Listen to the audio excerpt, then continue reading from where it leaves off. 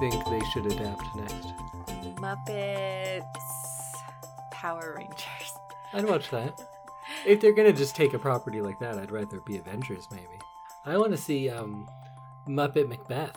I think they'd be good at that. Because Macbeth would be Kermie. I still call him Kermie because I'm a big Muppet Babies fan. You're a Muppet baby. And Miss Piggy would be a good Lady Macbeth because she's like driving him to do it. Mm-hmm. And then Gonzo's Banquo. I think Macbeth might work better than Muppvengers. I think it would. Or a Muppet House on Haunted Hill. But like the book, not the Netflix show. Because the Netflix show is, I don't know why they would call it House on Haunted Hill. But it's just a group of strangers who were like put in a haunted house together. Oh. Muppet and babies. I think the world is already demanding a Muppet Great Gatsby. Are they? I think so. Isn't that a thing? Like, isn't there a petition? Is there? I don't know. There should be. Oh, but we're not talking about any of that, as distracted as I am. We are going to be talking about The Muppet Christmas Carol, because welcome to another episode of I Love This, You Should Too. My name is Indy Bah Humbug Randawa, and with me is Samantha Roast Goose Hees. I'm a roast goose? No, you just love roast goose. I don't think I've ever had goose. Well, your favorite meal is like a turkey dinner, and I think in this movie/book they get a goose, so I thought it'd be close. Oh, okay, yeah, no, that works. But welcome to another episode, and as always, we are brought to you by the Alberta Podcast Network, which is locally grown and community supported.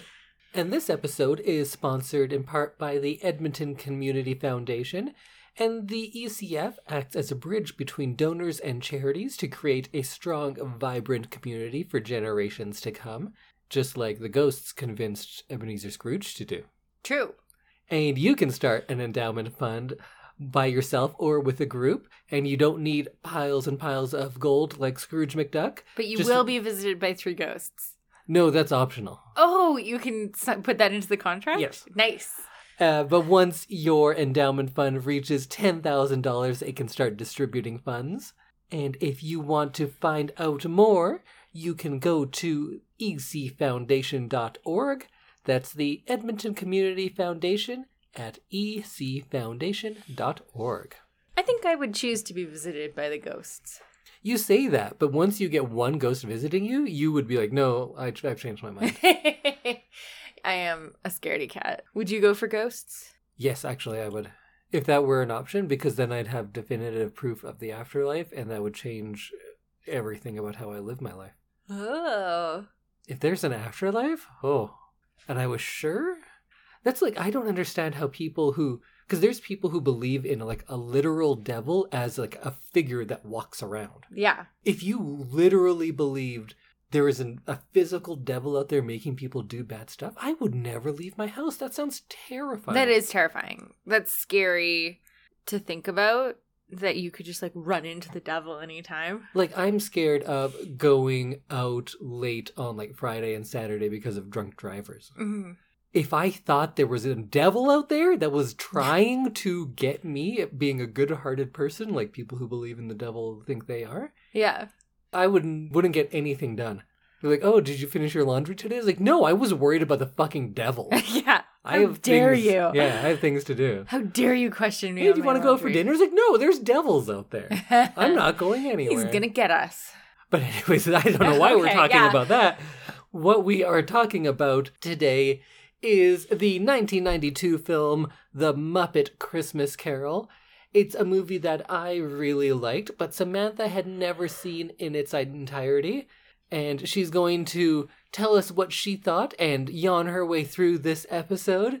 So, Samantha, what are your first impressions on The Muppet Christmas Carol? So, I thought this was going to be fun in advance. I kind of thought, you know, I know kind of what Muppets are, so I kind of know what this is going to be.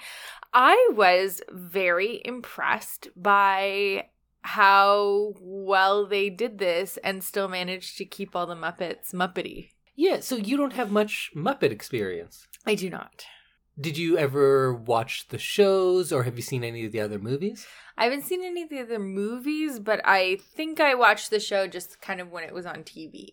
So I didn't grow up hugely on Muppets. The Muppet Show itself was something that I would watch, but I felt the humor was too adult for me when I was a kid, or I'd get bored in certain parts, so I wasn't a huge Not enough fan. murder. Maybe that was it. But as I've gotten older, I appreciate it more, because I watched Christmas Carol quite a few years ago and thought like, oh, this is quite good. And then I started watching more. And my friend Sean did this presentation on the Muppets because we have a cool job and we get to do things like that Yeah, sometimes. your job always sounds so much better than my job. And he did this presentation that I got to watch that he was doing in a senior center. And like I almost cried listening to it because it was so good. And there's just so much to the Muppets and Jim Henson and just their outlook on life that I really appreciate. And that made me go revisit stuff some more. And everything I've watched, I've really enjoyed. I even liked that later series just called Muppets. Might have been called The Muppets, but it was kind of like an Office 30 Rock style thing. Oh, interesting. And that's the one that everyone hates, and I even like that. And of course, I liked the other ones as well. So I think I'm a big Muppet fan. I think their humor and just general outlook aligns with me quite a bit. I'm going to get your shirt that says Big Muppet Guy. No, because then people just think I am a Muppet, which I am not, sadly. Do you know what Muppet means? No. It's because they're half mop, half puppet. Half mop? Yeah, they're made out of mops. What? No, I don't know. That's not true. Ask Sean, he'll actually tell you, because I was in the presentation. I just forgot. Sorry, Sean. Can you send me an email? Let me know. Can you just send me your presentation? Oh, I actually have it. You know what? I should have just looked it up. I would have so many fun facts. But that's not what we do here. We don't do research. No fun facts. Although, let's talk about some fun facts about Muppet Christmas Carol. Okay, I'm ready. So this was the first Muppet thing done without Jim Henson. The first movie without him. Because he died. Yeah. Yeah. And I think it was about like 7 years between movies, because they did Muppets Take Manhattan before this, and there was quite a bit of time off. Then Jim Henson died, so this is the first movie where someone else was doing the voice. That's sad, though. It is very sad, but the guy nailed it. Yeah, he did, actually. You can't tell. I wish I remembered his name. You guys out there can look it up. But he was super nervous to take over such a iconic role from Jim Henson, the creator of all the Muppets. Steve Whitmire. He also did a bunch of other voices. He's very good. Yeah, he's Rizzo, Beaker, and Bean Bunny. Probably the ones that Jim Henson did. I think a lot of Jim Henson's roles got divided to other people. But he was so nervous to do this, and then the night before they actually started recording, he had a dream where he was visited by Jim Henson's ghost who said, "You're fine, relax, you can do it." And then he woke up and he's like, you know what, I can do it. That's a good ghost to be visited by. So he was visited by a ghost the night before. Oh my goodness! And this is also Brian Henson, who is Jim Henson's son. This is his directorial debut. Oh, that's cool that Brian Henson kind of inherited the Muppets from his dad. Yeah. That's neat. It's a fun family business. Yeah, could you imagine being born into that? Where like, this will all be yours one day. He's like, yeah, could you imagine not being into it though? Yeah, She's being like, Dad, I want to be a dentist. I don't want to play with fucking puppets all day. Should I go play football and hang out with my friends? I I don't don't want to play do with voices. I don't want to do Muppets. Yeah, like you might just not be someone who does voices. I don't really I don't do voices. do voices. Yeah. Or I try. accents. You know what? This month I actually became a professional puppeteer because I did get paid to do a movie with puppets. Which, whenever this is on, if you're in Edmonton and on a Saturday you go downtown, there's a festival called Light Up Edmonton going on, and there's a video that plays in part of it where there's a sassy penguin named Waddles. I play the penguin. I'm the puppeteer and voice. So there you go. Oh, that's nice. Go check it out. You're like famous now. Well, Waddles is famous. I mean, Waddles was famous always. Waddles also is Instagram famous, so you can check that out. But back to this movie, or to start with this movie, 15 minutes in. So when it opens up, I love that the credits are Kermit the Frog as Bob Cratchit. It's not who's playing Kermit. Yeah. And that's something they really carry through, because I feel like every Christmas Carol character that is played by a Muppet, you get just as much Muppet as you do the Christmas Carol character. Right, yeah. And that's what I said. Like, that's one thing that I love because it's kind of a serious story. Like, it's not a super, like, lighthearted, fun story. And I really enjoyed that. Yeah, they kept it Muppety without making it really kitschy or, like, silly. Yeah, they walk a fine line, and Muppets are very good at doing that, I think. Mm-hmm. And the performances by the voice actors, by, like, someone like Frank Oz, to do someone playing someone, that's hard to do because you're combining these two characters and you're taking parts of both, and you're not just saying, like, well, what would Bob Cratchit do now? You're saying, what would Kermit the Frog think Bob Cratchit would do now? Is that meta? Is that what meta Well, this is? movie is very meta. We'll get into that. Okay, perfect. It is very metatextual. But I really appreciate the work that voice actors are doing, because I think we think of someone who's doing a voice of a cartoon or something as like, oh, that's not like the most difficult thing to do. But I think they're doing very good work, because there are serious moments in this where I feel bad, or it elicits a lot of emotion from a puppet. Yeah. And that's not something easy to do. Yeah, they do a good job of that. And then the opening shot, we get to see this flyover of London, and I loved that too, because it's clearly like actually all built, but it's, I'm guessing, miniatures of some sort. Mm-hmm. And that looks great. And then the sets they're clearly soundstagey, but I love how they look. I think it's appropriate for the movie. I think they worked really well, and they looked like something you'd see in like a play of the Christmas Carol. Yeah. Like, it was very true to life, but you also like know that puppets don't usually talk, so there is like a little bit of... I only see puppets talk. Oh, you mean like... by themselves. Okay, sure. I was going to say, what kind of puppet plays are you seeing where they just come out and look at each other?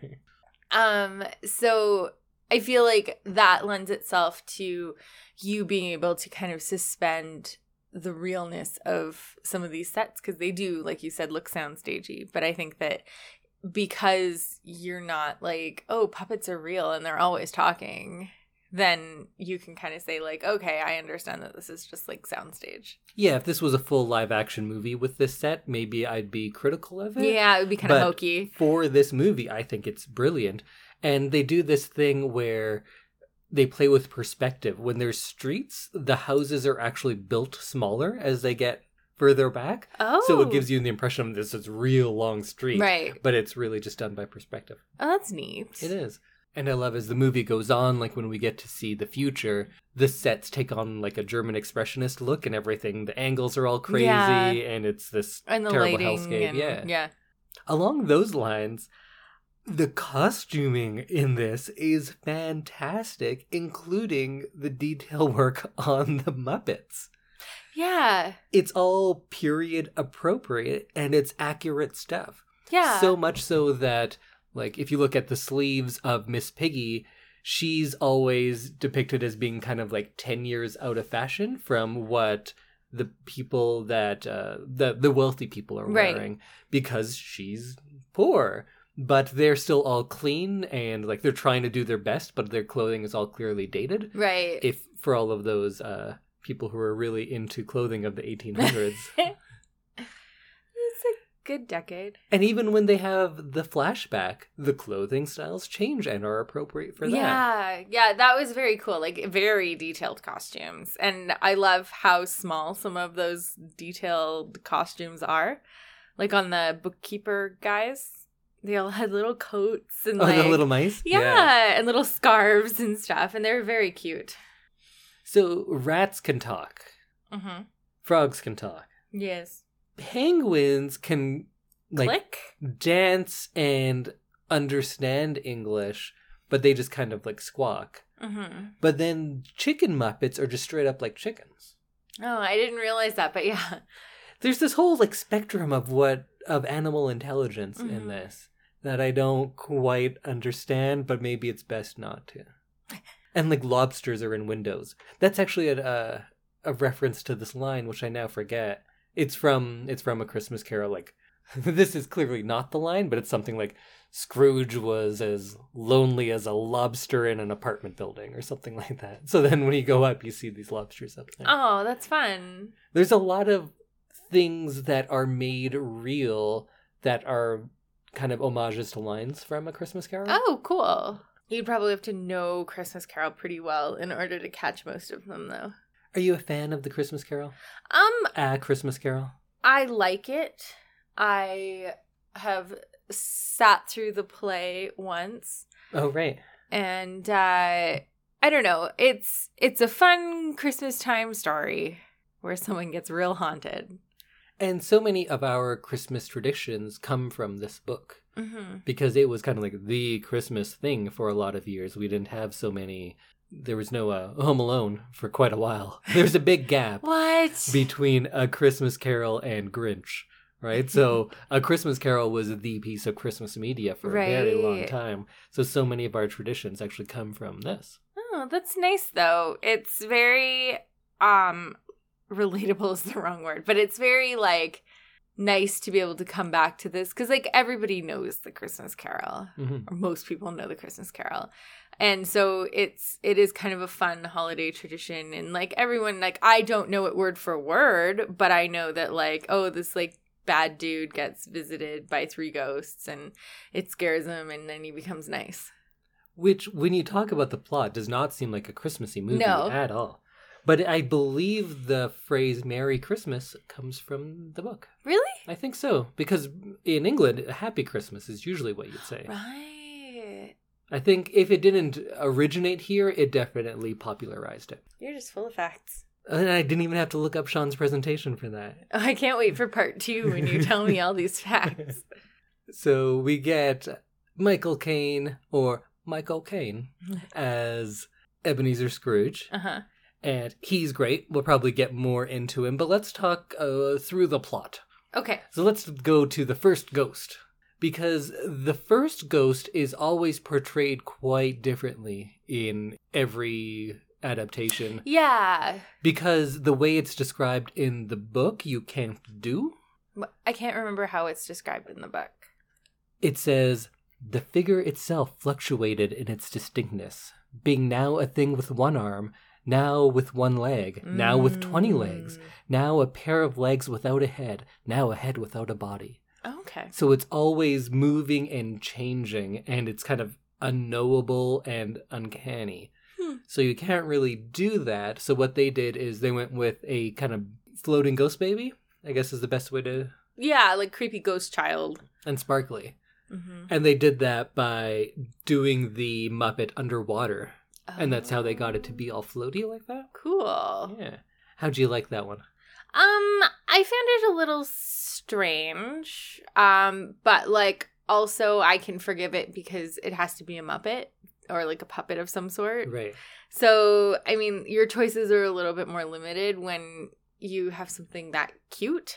Yeah, and I think strange works because it's supposed to be as well. Yeah. So I think I liked it, but it was a little weird and I kind of had to get used to it. Right.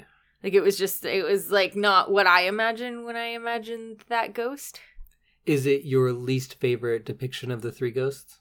I think so. Me too, maybe. I still appreciate it, but yeah, I like the other 2 more. Maybe. Yeah, I can appreciate it, but it just didn't really like work for me. And the way that, like I said, everyone kind of has some version of this story in their heads, so it doesn't really work with how I am envisioning it.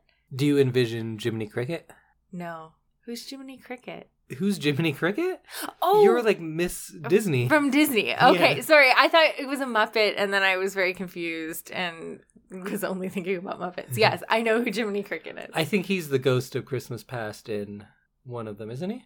Oh, I don't know. Isn't he the one in the Mickey one? Mickey Christmas Carol? Yeah. I didn't know there was a Mickey Christmas Carol. I'm sure you do, and I'm most sure you do because we watched it together within the last 3 days. Oh, okay. Yeah, you're right. Remember, there's the giant one, and then that bad dog is the last one. Bad dog. And I commented, like, yeah, we watched it, and I was talking about how I didn't like that they showed his face at the end. It would be better if you couldn't see, like they do in this movie. Yes. But anyways, you're looking up Mickey. I'm going to move on with this. Perfect. Because I like this section a lot, because in other versions, the Ghost of Christmas Past is always like my least favorite part, but here it seems very important, and I think a lot of that is due to the performance of Michael Caine, who I think is just fantastic. Yeah.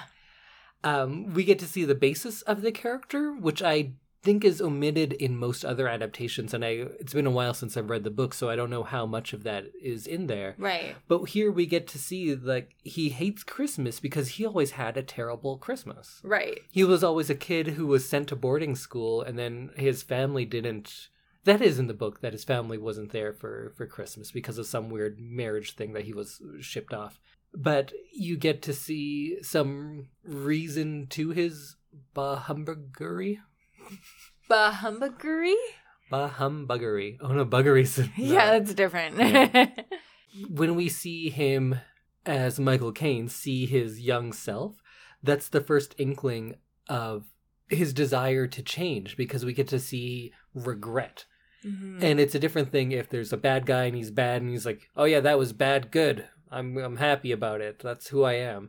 But quite early on, we get to see that he has a lot of regret about his past and who he's become because of it. So it makes his change at the end a little more grounded, and it's something I could understand more than if it's just at the end he's like, okay, now I'm good. Yeah, he just like snaps out of it. I always thought that was kind of weird too, that he just like all of a sudden was just like, oh, okay, yeah, no, I'm going to stop being like that. And I think as like a script, so this, we can attribute this to more Dickens than the Muppets, but I think it's a great place to start by going to the past. And not just because, like, of course it makes sense, you go past, present, future, but to go to the past because in the present he definitely wouldn't care about the people that are there. He doesn't have the basis, and by going to the past it's linking it to himself, and then he gets to see the person he's become. So when you go to the present, then he is more willing to be sympathetic to the plight of the poor people. Yeah, the quick switch that happens in other versions never really made sense to me. And so I like that they give him this little bit of like backstory, and you can kind of see that he was good once. But it's not like he was good. No, but then. I mean, like, he wasn't always... You could see the reason of why he became who he is a little more. And I like when they're talking, he says, like, oh, please, Spirit, do not show me that Christmas, because he knows what's going to happen, and it hints at the root of who he is. And I like that it's not some, like, big event, like, this happened, and that's why he's a bad person, which we get in most origin stories. That happens a lot. And there's, like, an explosion, and his parents were killed, and he was never good again. There you go. Like, yeah. So it's not some big event, but he was always, like, kind of a dick. Yeah. But it just snowballed, which is probably more realistic for how people actually, terrible people become terrible people. Yeah. They're like kind of a dick, and then it's just one thing on top of another, and it makes them a Scrooge eventually. And Scrooge has really become a, like, nickname for bad. Yeah. And bah humbug for, like, grumpy people. I feel Scrooge is not used nearly enough these days, because there's a bunch of like real famous Scrooges, and we just like are fine with it. Who's a famous Scrooge? Steve Jobs. Okay, yeah. Big Scrooge refused to give money to charity or even his own children. Yeah. He denied child support payments even though he's a billionaire. Oh, really? Yeah. Oh, I didn't know that. I feel like pretty much every billionaire is a Scrooge. You can't become a billionaire without being a Scrooge. Right, because you'd be giving away all your money and like... Elon Musk. Big old Scrooge. I don't like how people love him just because he's like a fun billionaire. He's also a piece of shit. Yeah. He's like, we coup who we want to coup, and like is proud that the U.S. performs like unsanctioned coups so he could get cheaper lithium. Right. I forgot about that. And just the other day he was like talking about like, oh, Bernie Sanders, you're still alive. You should be dead by now. When Bernie Sanders said like, hey, maybe we should tax the ultra wealthy. Yeah. What a Scrooge that guy is. What a Scrooge. But then we get into the present. How did you like the Ghost of Christmas Present? Oh, this was one of my favorite ones. Know me better, man. Yeah. That one? Yeah, I thought he was kind of fun, and that they were all different sizes. Mm-hmm. Like he's like big and jolly and like happy. Very Santa-like. Very Santa-like, yeah. That's Which I think is intentional and in the book, that he's kind of a Father Christmas right type guy. And in this one, I liked that he aged drastically throughout the night. Mm-hmm. Because he's the ghost of Christmas present, he only lives that one night. Right. And I also didn't really catch on, but I think all of that know me better man stuff is like, yeah, come with me and you will know me better, by like, meaning you will know Christmas present. Yeah. Which I didn't really catch before. Yeah, I liked that one. He was kind of fun and jolly, and he was I'd like to go with that ghost. Yeah. Because he seemed like a party ghost. Yeah, he did. And I think in the Mickey one, he's like drunk on wine, isn't he? He's a giant in sandals and bathrobe. Probably. In this sequence, I loved when they go to... Oh, what's his nephew's name? Anyway, he goes to his nephew's house. And when they're playing the game and they say like, oh, what's unwanted around Christmas? And the answer is Uncle Scrooge. Yeah. He is so hurt by that. Yeah. And again, Michael Caine just killing it. He was so good and so believable in this role. It almost seemed like he was like Ebenezer Scrooge. Yeah. Like that's just what he's like all the time. His big mean parts were fine. Mm-hmm. I don't think there definitely wasn't anything wrong there, but he didn't set himself apart from all of the other people who played Scrooge. Yeah. But what he brought to it was a vulnerability that I hadn't seen in this character, which makes me believe his turn at the end more so than other ones. And maybe it's better that he didn't really nail those mean, angry parts, because then it would be a further walk to turn. Yeah, I liked that he was a little bit more subtle with it. Because some of them are like crazy, maniacal, crazy people. Right. And this was like more understated, and he was just kind of a grumpy man. Yeah. Yeah, he was definitely like evil, but he had that vulnerability as soon as he starts getting into the ghost parts. Like you don't need to scream, shout, bah humbug every time it comes up in the script. Right. It was just kind of like a colloquialism for him. He was just like, humbug. And him being hurt by his nephew not wanting him there was unique to this version. That's not in the book. In the book, he kind of like laughs it off and is like, who would want to be here anyway? Yeah. And he's like a dick about it. So I like that change that they did to make him more sympathetic. His nephew Fred I could have done without. Oh, yeah? I like Fred. He didn't really seem to do anything for the story or like the general atmosphere. Oh, I like him because I think he works as a foil for Scrooge. Of course, Bob Cratchit is that too, but Fred is also kind of a link to show that he's not just like a completely evil miser. He's pretty much that. But he does treat Fred, like he treats him poorly. Yes. But he treats him like a human. Yeah. And Fred still takes the time to always invite his uncle to these things. So it is like his last remaining link. So I feel like if he didn't have this, he would be too far gone for for the turn at the end. Right. So I think Fred is important. And I actually like the character quite a bit. Yeah, I just didn't feel like he had enough to do. So my favorite ghost, I think, of the whole like story, just generally, when it's not Muppets, is the ghost of Christmas Yet to Come, or Christmas Future, as I always think of it in my head. Yeah. But I think I love always how this one is portrayed because it's creepy and it's scary and they don't speak. I love that they never show you what's under the hood in this one, because I've seen some versions where they pull it back and like, it's a skull. Yeah. That's exactly what I would expect to be under there. There's nothing shocking about that. I've seen a version, I don't remember what version it was, but I remember seeing a version when I was younger that was like, he pulled back the hood and it was him. Oh, yes, I've seen that as like an well. old man. Yeah. I don't remember what version it was, but I was like, that's an interesting way to do it. I like that. That's good. Because you're like showing yourself where you're going wrong, which kind of makes sense. Yeah, and I like that they do it this way because the face is unwritten, just as his future is. It's not set. It could be whatever. Yeah. And it's tall and skinny and creepy. And it's like, it reminded me of, what was that movie that had the guy with the hands? Pan's Labyrinth. Pan's Labyrinth. It kind of reminded me of that creepy guy from that. Yeah, because the proportions are all weird. Yeah, and the arms are really, like, weird, and he kind of moves not human. She's doing a dance right now. You can't tell, Sorry. but it was very non-human. I just dance non-human all the time. This is why we need to live stream. I'm more and See? more into live stream because I feel like You do a lot of gestures and examples with your body. And dancing. Yeah.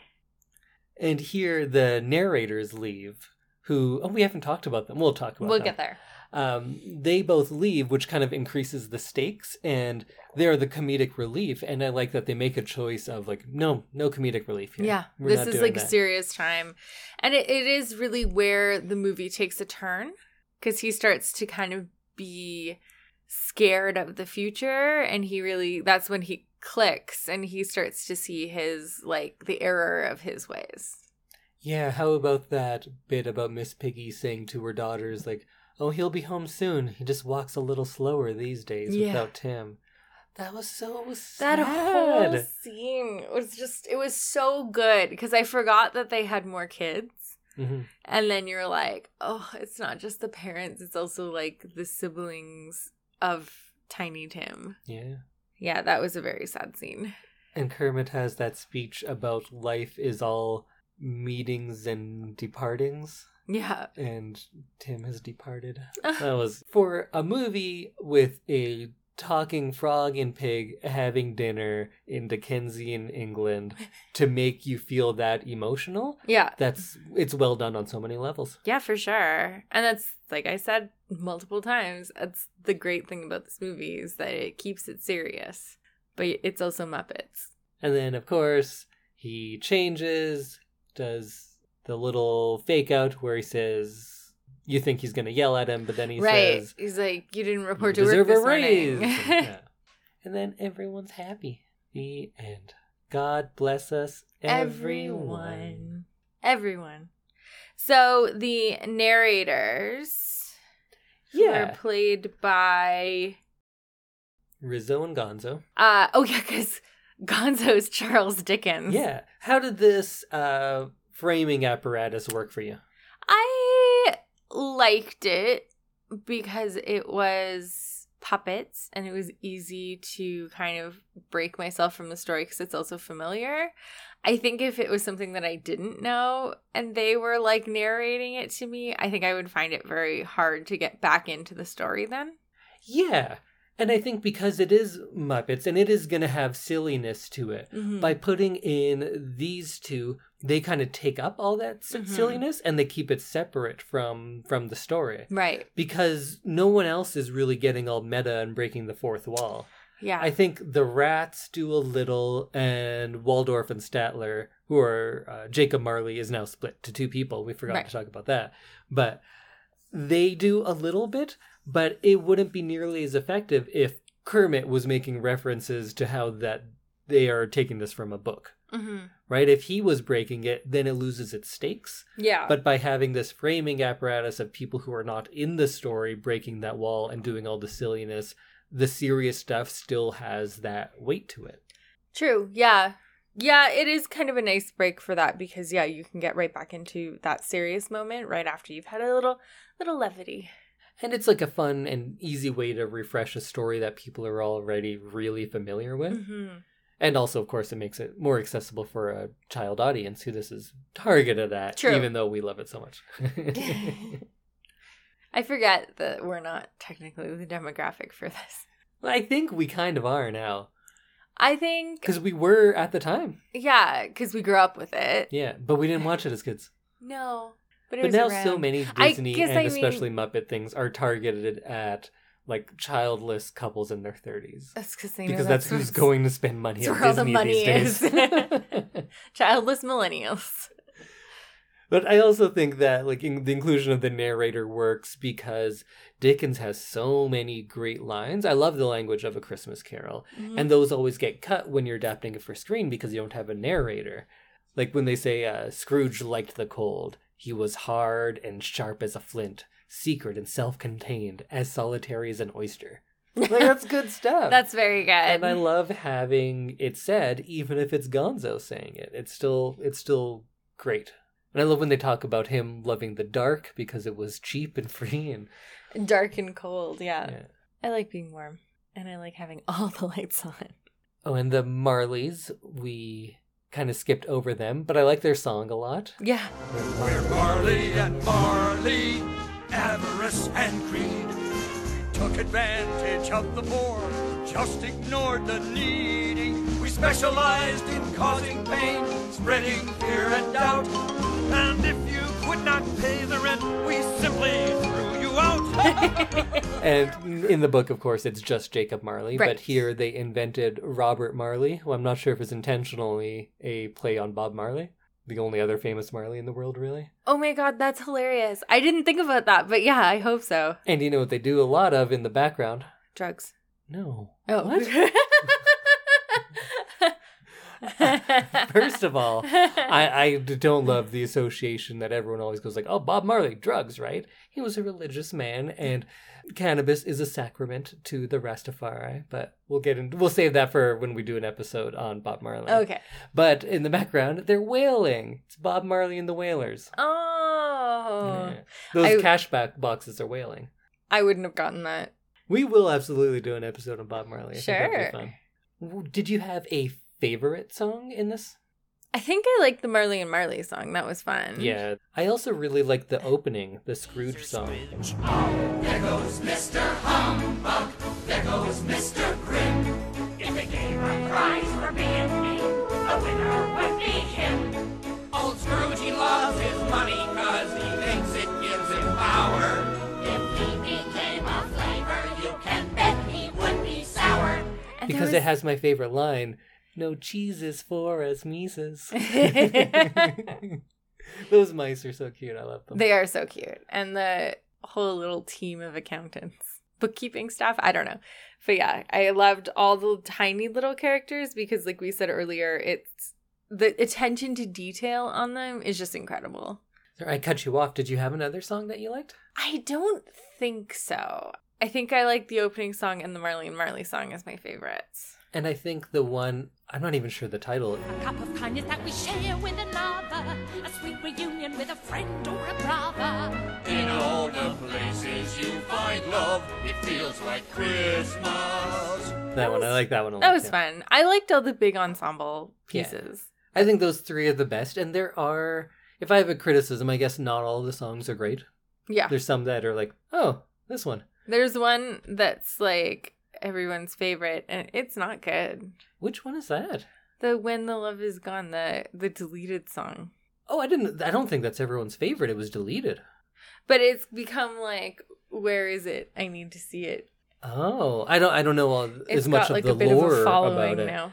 Let's talk about that because I think it's not a great song, and I get people wanting to cut it because it kind of slows things down, but I think its removal leaves a substantial gap in the movie because there was a lot of good emotional work that was in that song, and we get to see old Scrooge interacting with his young fiancée, and that's kind of suggests that that this memory has haunted him all the way up until present day, because we get to see the Michael Caine version of Scrooge. Of course, he can't interact with her, Mhm. but he stands behind her and kind of harmonizes, and he sings a little bit in that Yeah, one he too. does. And he sings, and he's almost crying at the same time. And again, great emotional work by Caine. Not a great singer, but a great actor. Yeah, true. I think he's just so versatile. He can do anything. He could probably be a Muppet. I'm sure he has that talent too. Were you aware of Michael Caine in the 60s when he had this like Playboy personality and he's No. doing like Alfie and stuff like that? I've only known him as like this age. He did a lot of funny, like kind of sexy romp movies. Oh, Yeah. like a nowadays Keanu Reeves. I don't know which Keanu Reeves movie you're thinking is like that. I don't know. I was trying to think of somebody young and sexy. And I was going to say early 2000s Jude Law. Oh yeah, okay. So much so that Jude Law, I think, made 3 movies where he played a character that Michael Caine had played in the 60s or 70s. like Alfie. Like Alfie, yeah. Yeah. Also Sleuth. Oh, I don't know. Sleuth is very underrated. It was a stage play, but they made a movie with oh, you know what? So Michael Caine was in the play way back when. And then in, I want to say, the early 2000s, they made it as a movie with Jude Law in the Michael Caine role, but it's a young man and an old man, and it's kind of this weird battle of wits thing. And Michael Caine now is the old man in it. Oh, interesting. Yeah. I own a copy of that, actually. I'm going to rewatch Sleuth. I'd forgotten all about that. Wait, what were we talking about that was relevant? Muppets. Oh, the When the Love Is Lost song. Yes, yeah. I don't know. It was kind of a terribly written song. It wasn't in the theatrical release, but apparently it was like so wanted, like people knew of it, that they included it with the like the soundtrack. It played during the credits. On the soundtrack, there's actually 3 songs that aren't in the movie because other ones weren't recorded in video on film at all. They'd just done the studio sound stuff earlier. What's the professor's name that's with Beaker? Honeydew, but I'd also heard Bunsen. Is it Bunsen? It's Dr. Bunsen Honeydew. Okay, so it's both. All of the above. They had a song, and then there's, I think Sam the Eagle has a song or something. But it's people you wouldn't expect. But either way, those ones weren't even shot. The reason everybody wanted that song, though, was because they'd heard that it was shot, and then Disney lost the recording and the master to it. And it was later found, which is why it's now available on Disney+. I have a small caveat to that. So it was reinstated for the VHS release. So I had seen it at some point.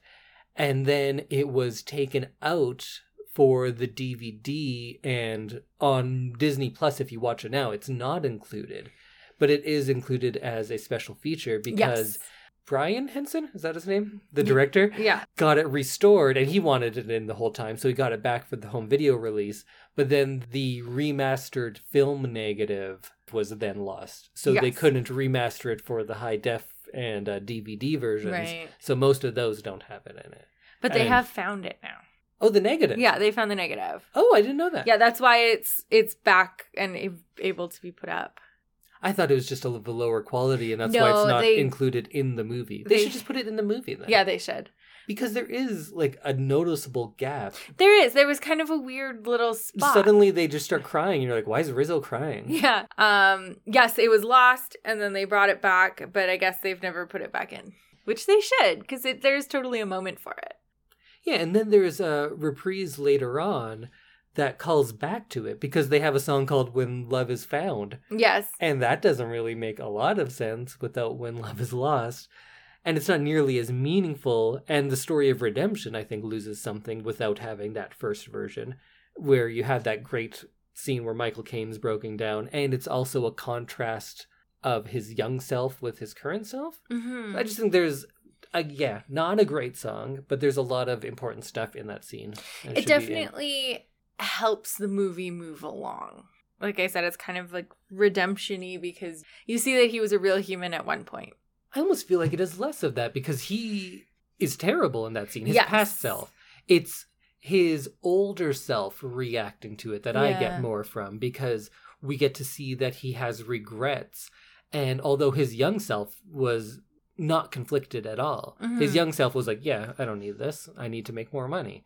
But now we get to see the repercussions of that because his older self thinks he made the wrong choice. Clearly regrets his choices based on Michael Caine's reaction. Yeah. So I think that's the important stuff more. I think you're right. Are you a fan of just the moral of A Christmas Story as a whole? I like it.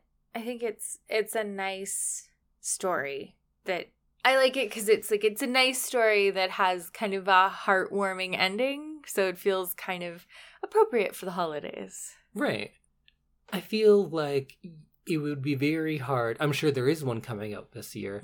I feel like it would be very hard to do A Christmas Carol now. Yes, like an adult Christmas Carol with like Hallmark stars. Sure, yeah, because the idea that all we need is for rich people to donate a little more money at Christmas time is, of course, like overly simplistic. Yes. And I don't think it's entirely representative of what Dickens says in a lot of his work. Have you ever read any other Dickens? I haven't. Like if you check out Bleak House, it more addresses the fact that poverty is a societal concern and not just like this rich man's burden. It's up to Yeah. me to donate. Oh, who was it? I don't know. I'm not good at quotes off the top of my head, but I think Oscar Wilde talked about how charity is poverty's best friend or something like that. I'm paraphrasing, of course, but that charity is great. And when I talk about how, because I often talk about how people are poor and they need help, people often are like, well, why don't you donate some money? It's like, yeah, I do, but we need more systematic change for it to be actually effectual, not just some guy giving a few dollars here and there. And also the idea in this movie that if rich people saw how poor people lived, they would suddenly become more generous.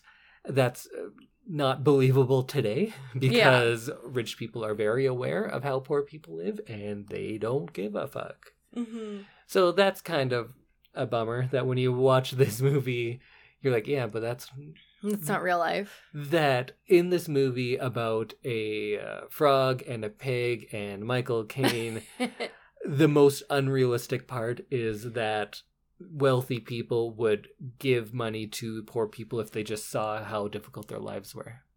Yeah, that's very true. And that's why, like, I don't know, that those, like, sad orphan, like, the sad orphan advertisements don't really work. Oh, like the Sarah McLachlan ones. That she does puppies. Like, it's just kind of not as effective, I think. Sure, you could give $1 a day, or you could stop bombing the fuck out of them. Yeah, we could just, like, fix the military and just allow people to live in peace. Let's get back into heartwarming stuff, like A Christmas Carol. So overall, where do you end up on The Muppet Christmas Carol? I think I loved it. Really? Yeah, That's great. yeah, it was just, like, it was a nice way to kind of kick off the season of Christmasing. Yeah, and it walks that line of being light and fun and accessible and something you could just throw on and watch, Mm-hmm. but still serious enough to be good. It's not just silliness, right? Yeah, exactly. And I've said it 3 times now, just the balance between Muppets and this classic story just kind of made it fun to watch. Mm-hmm. I think I've seen the, like, live version of the Christmas Carol. So if you live in Edmonton, you know that the Citadel does, like, 17 weeks of A Christmas Carol every year. I saw them building the set from across the street this week. Yeah. I was actually wondering if they were going to do it this year. They're seen building it. something in there. I've seen it, I think, twice there. And, like, I don't know. It's boring. What more can you do? You need something Exactly. different. Like, it's so overdone You need Gonzo. that the addition of Muppets actually kind of revived my opinion of this story. And I think it is a very good story. So I love it. That's awesome. What about you? Do you still love it? I do. And I think that it's still so beloved because of that balance. Yeah. And because that this movie doesn't have any cynicism to it. Mhm.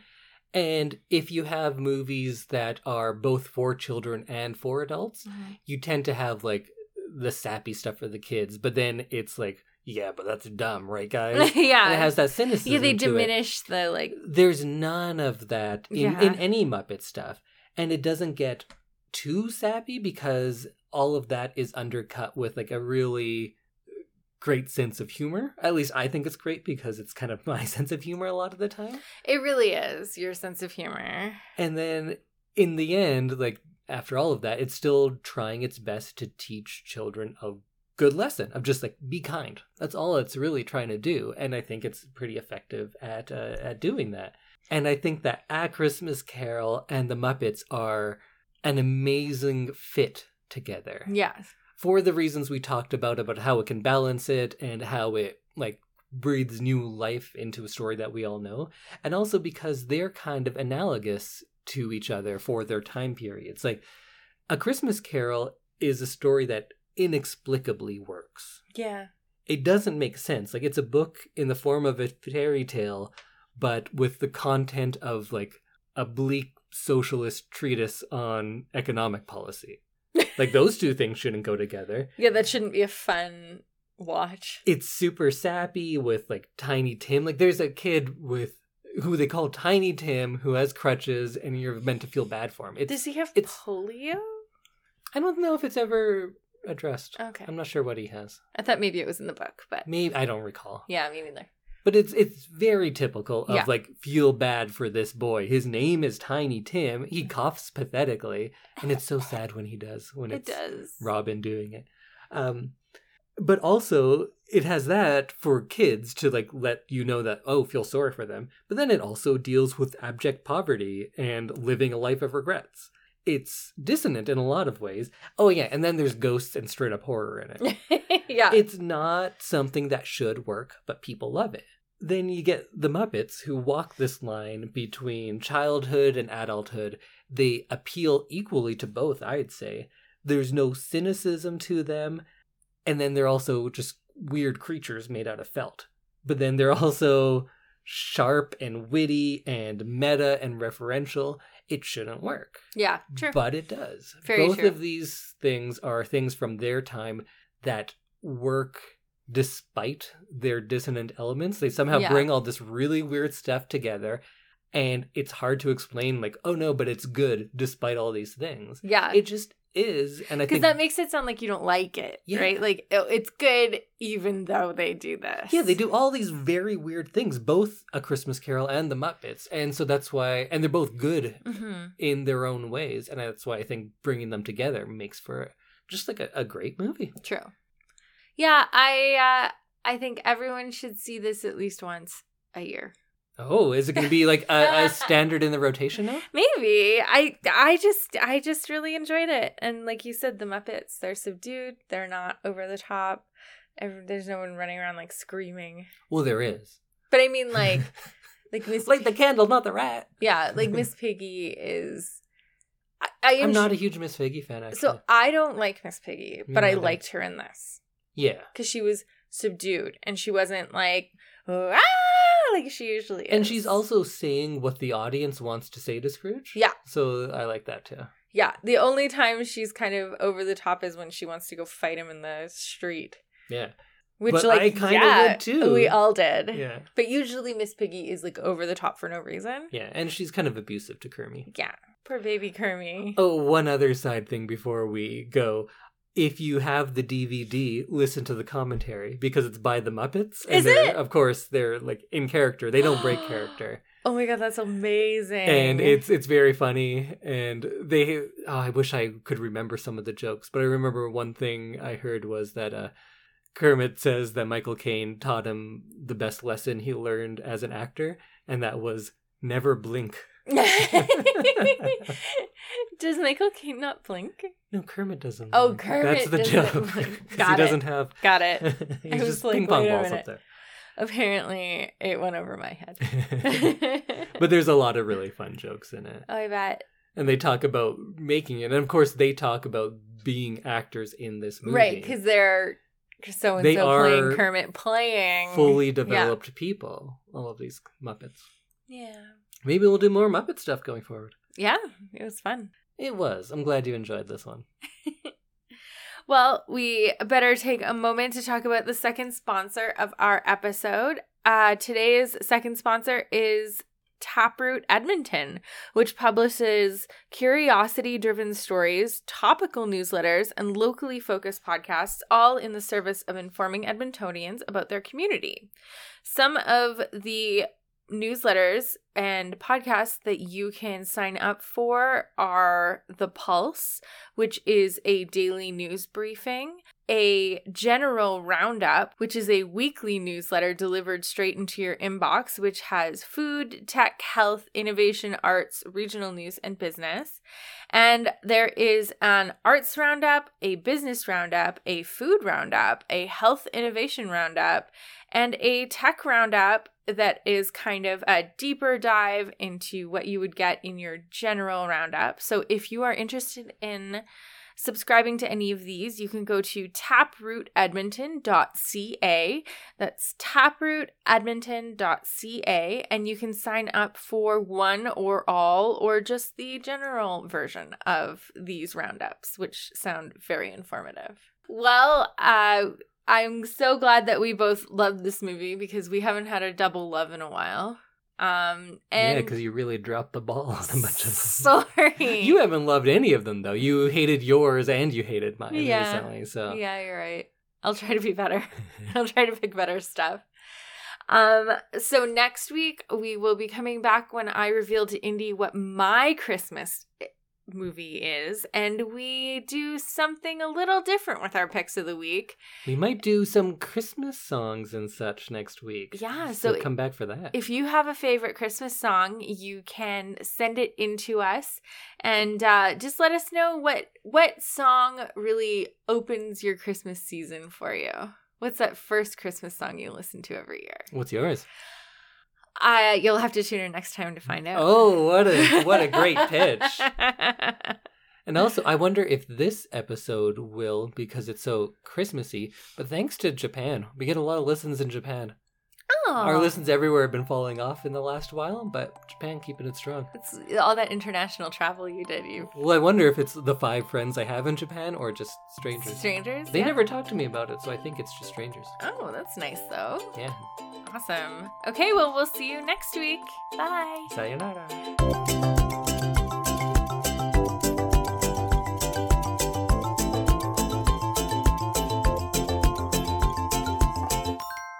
That's why we should have like a Patreon, and then we can charge people money to watch us podcast. Who's gonna pay money for anything we do? My mom, Would she? Eric. They pay us in form of dinner, which is all I'd use the money for anyway. Really, it's People are like, why would I give Indy money? He's just gonna waste it all on food.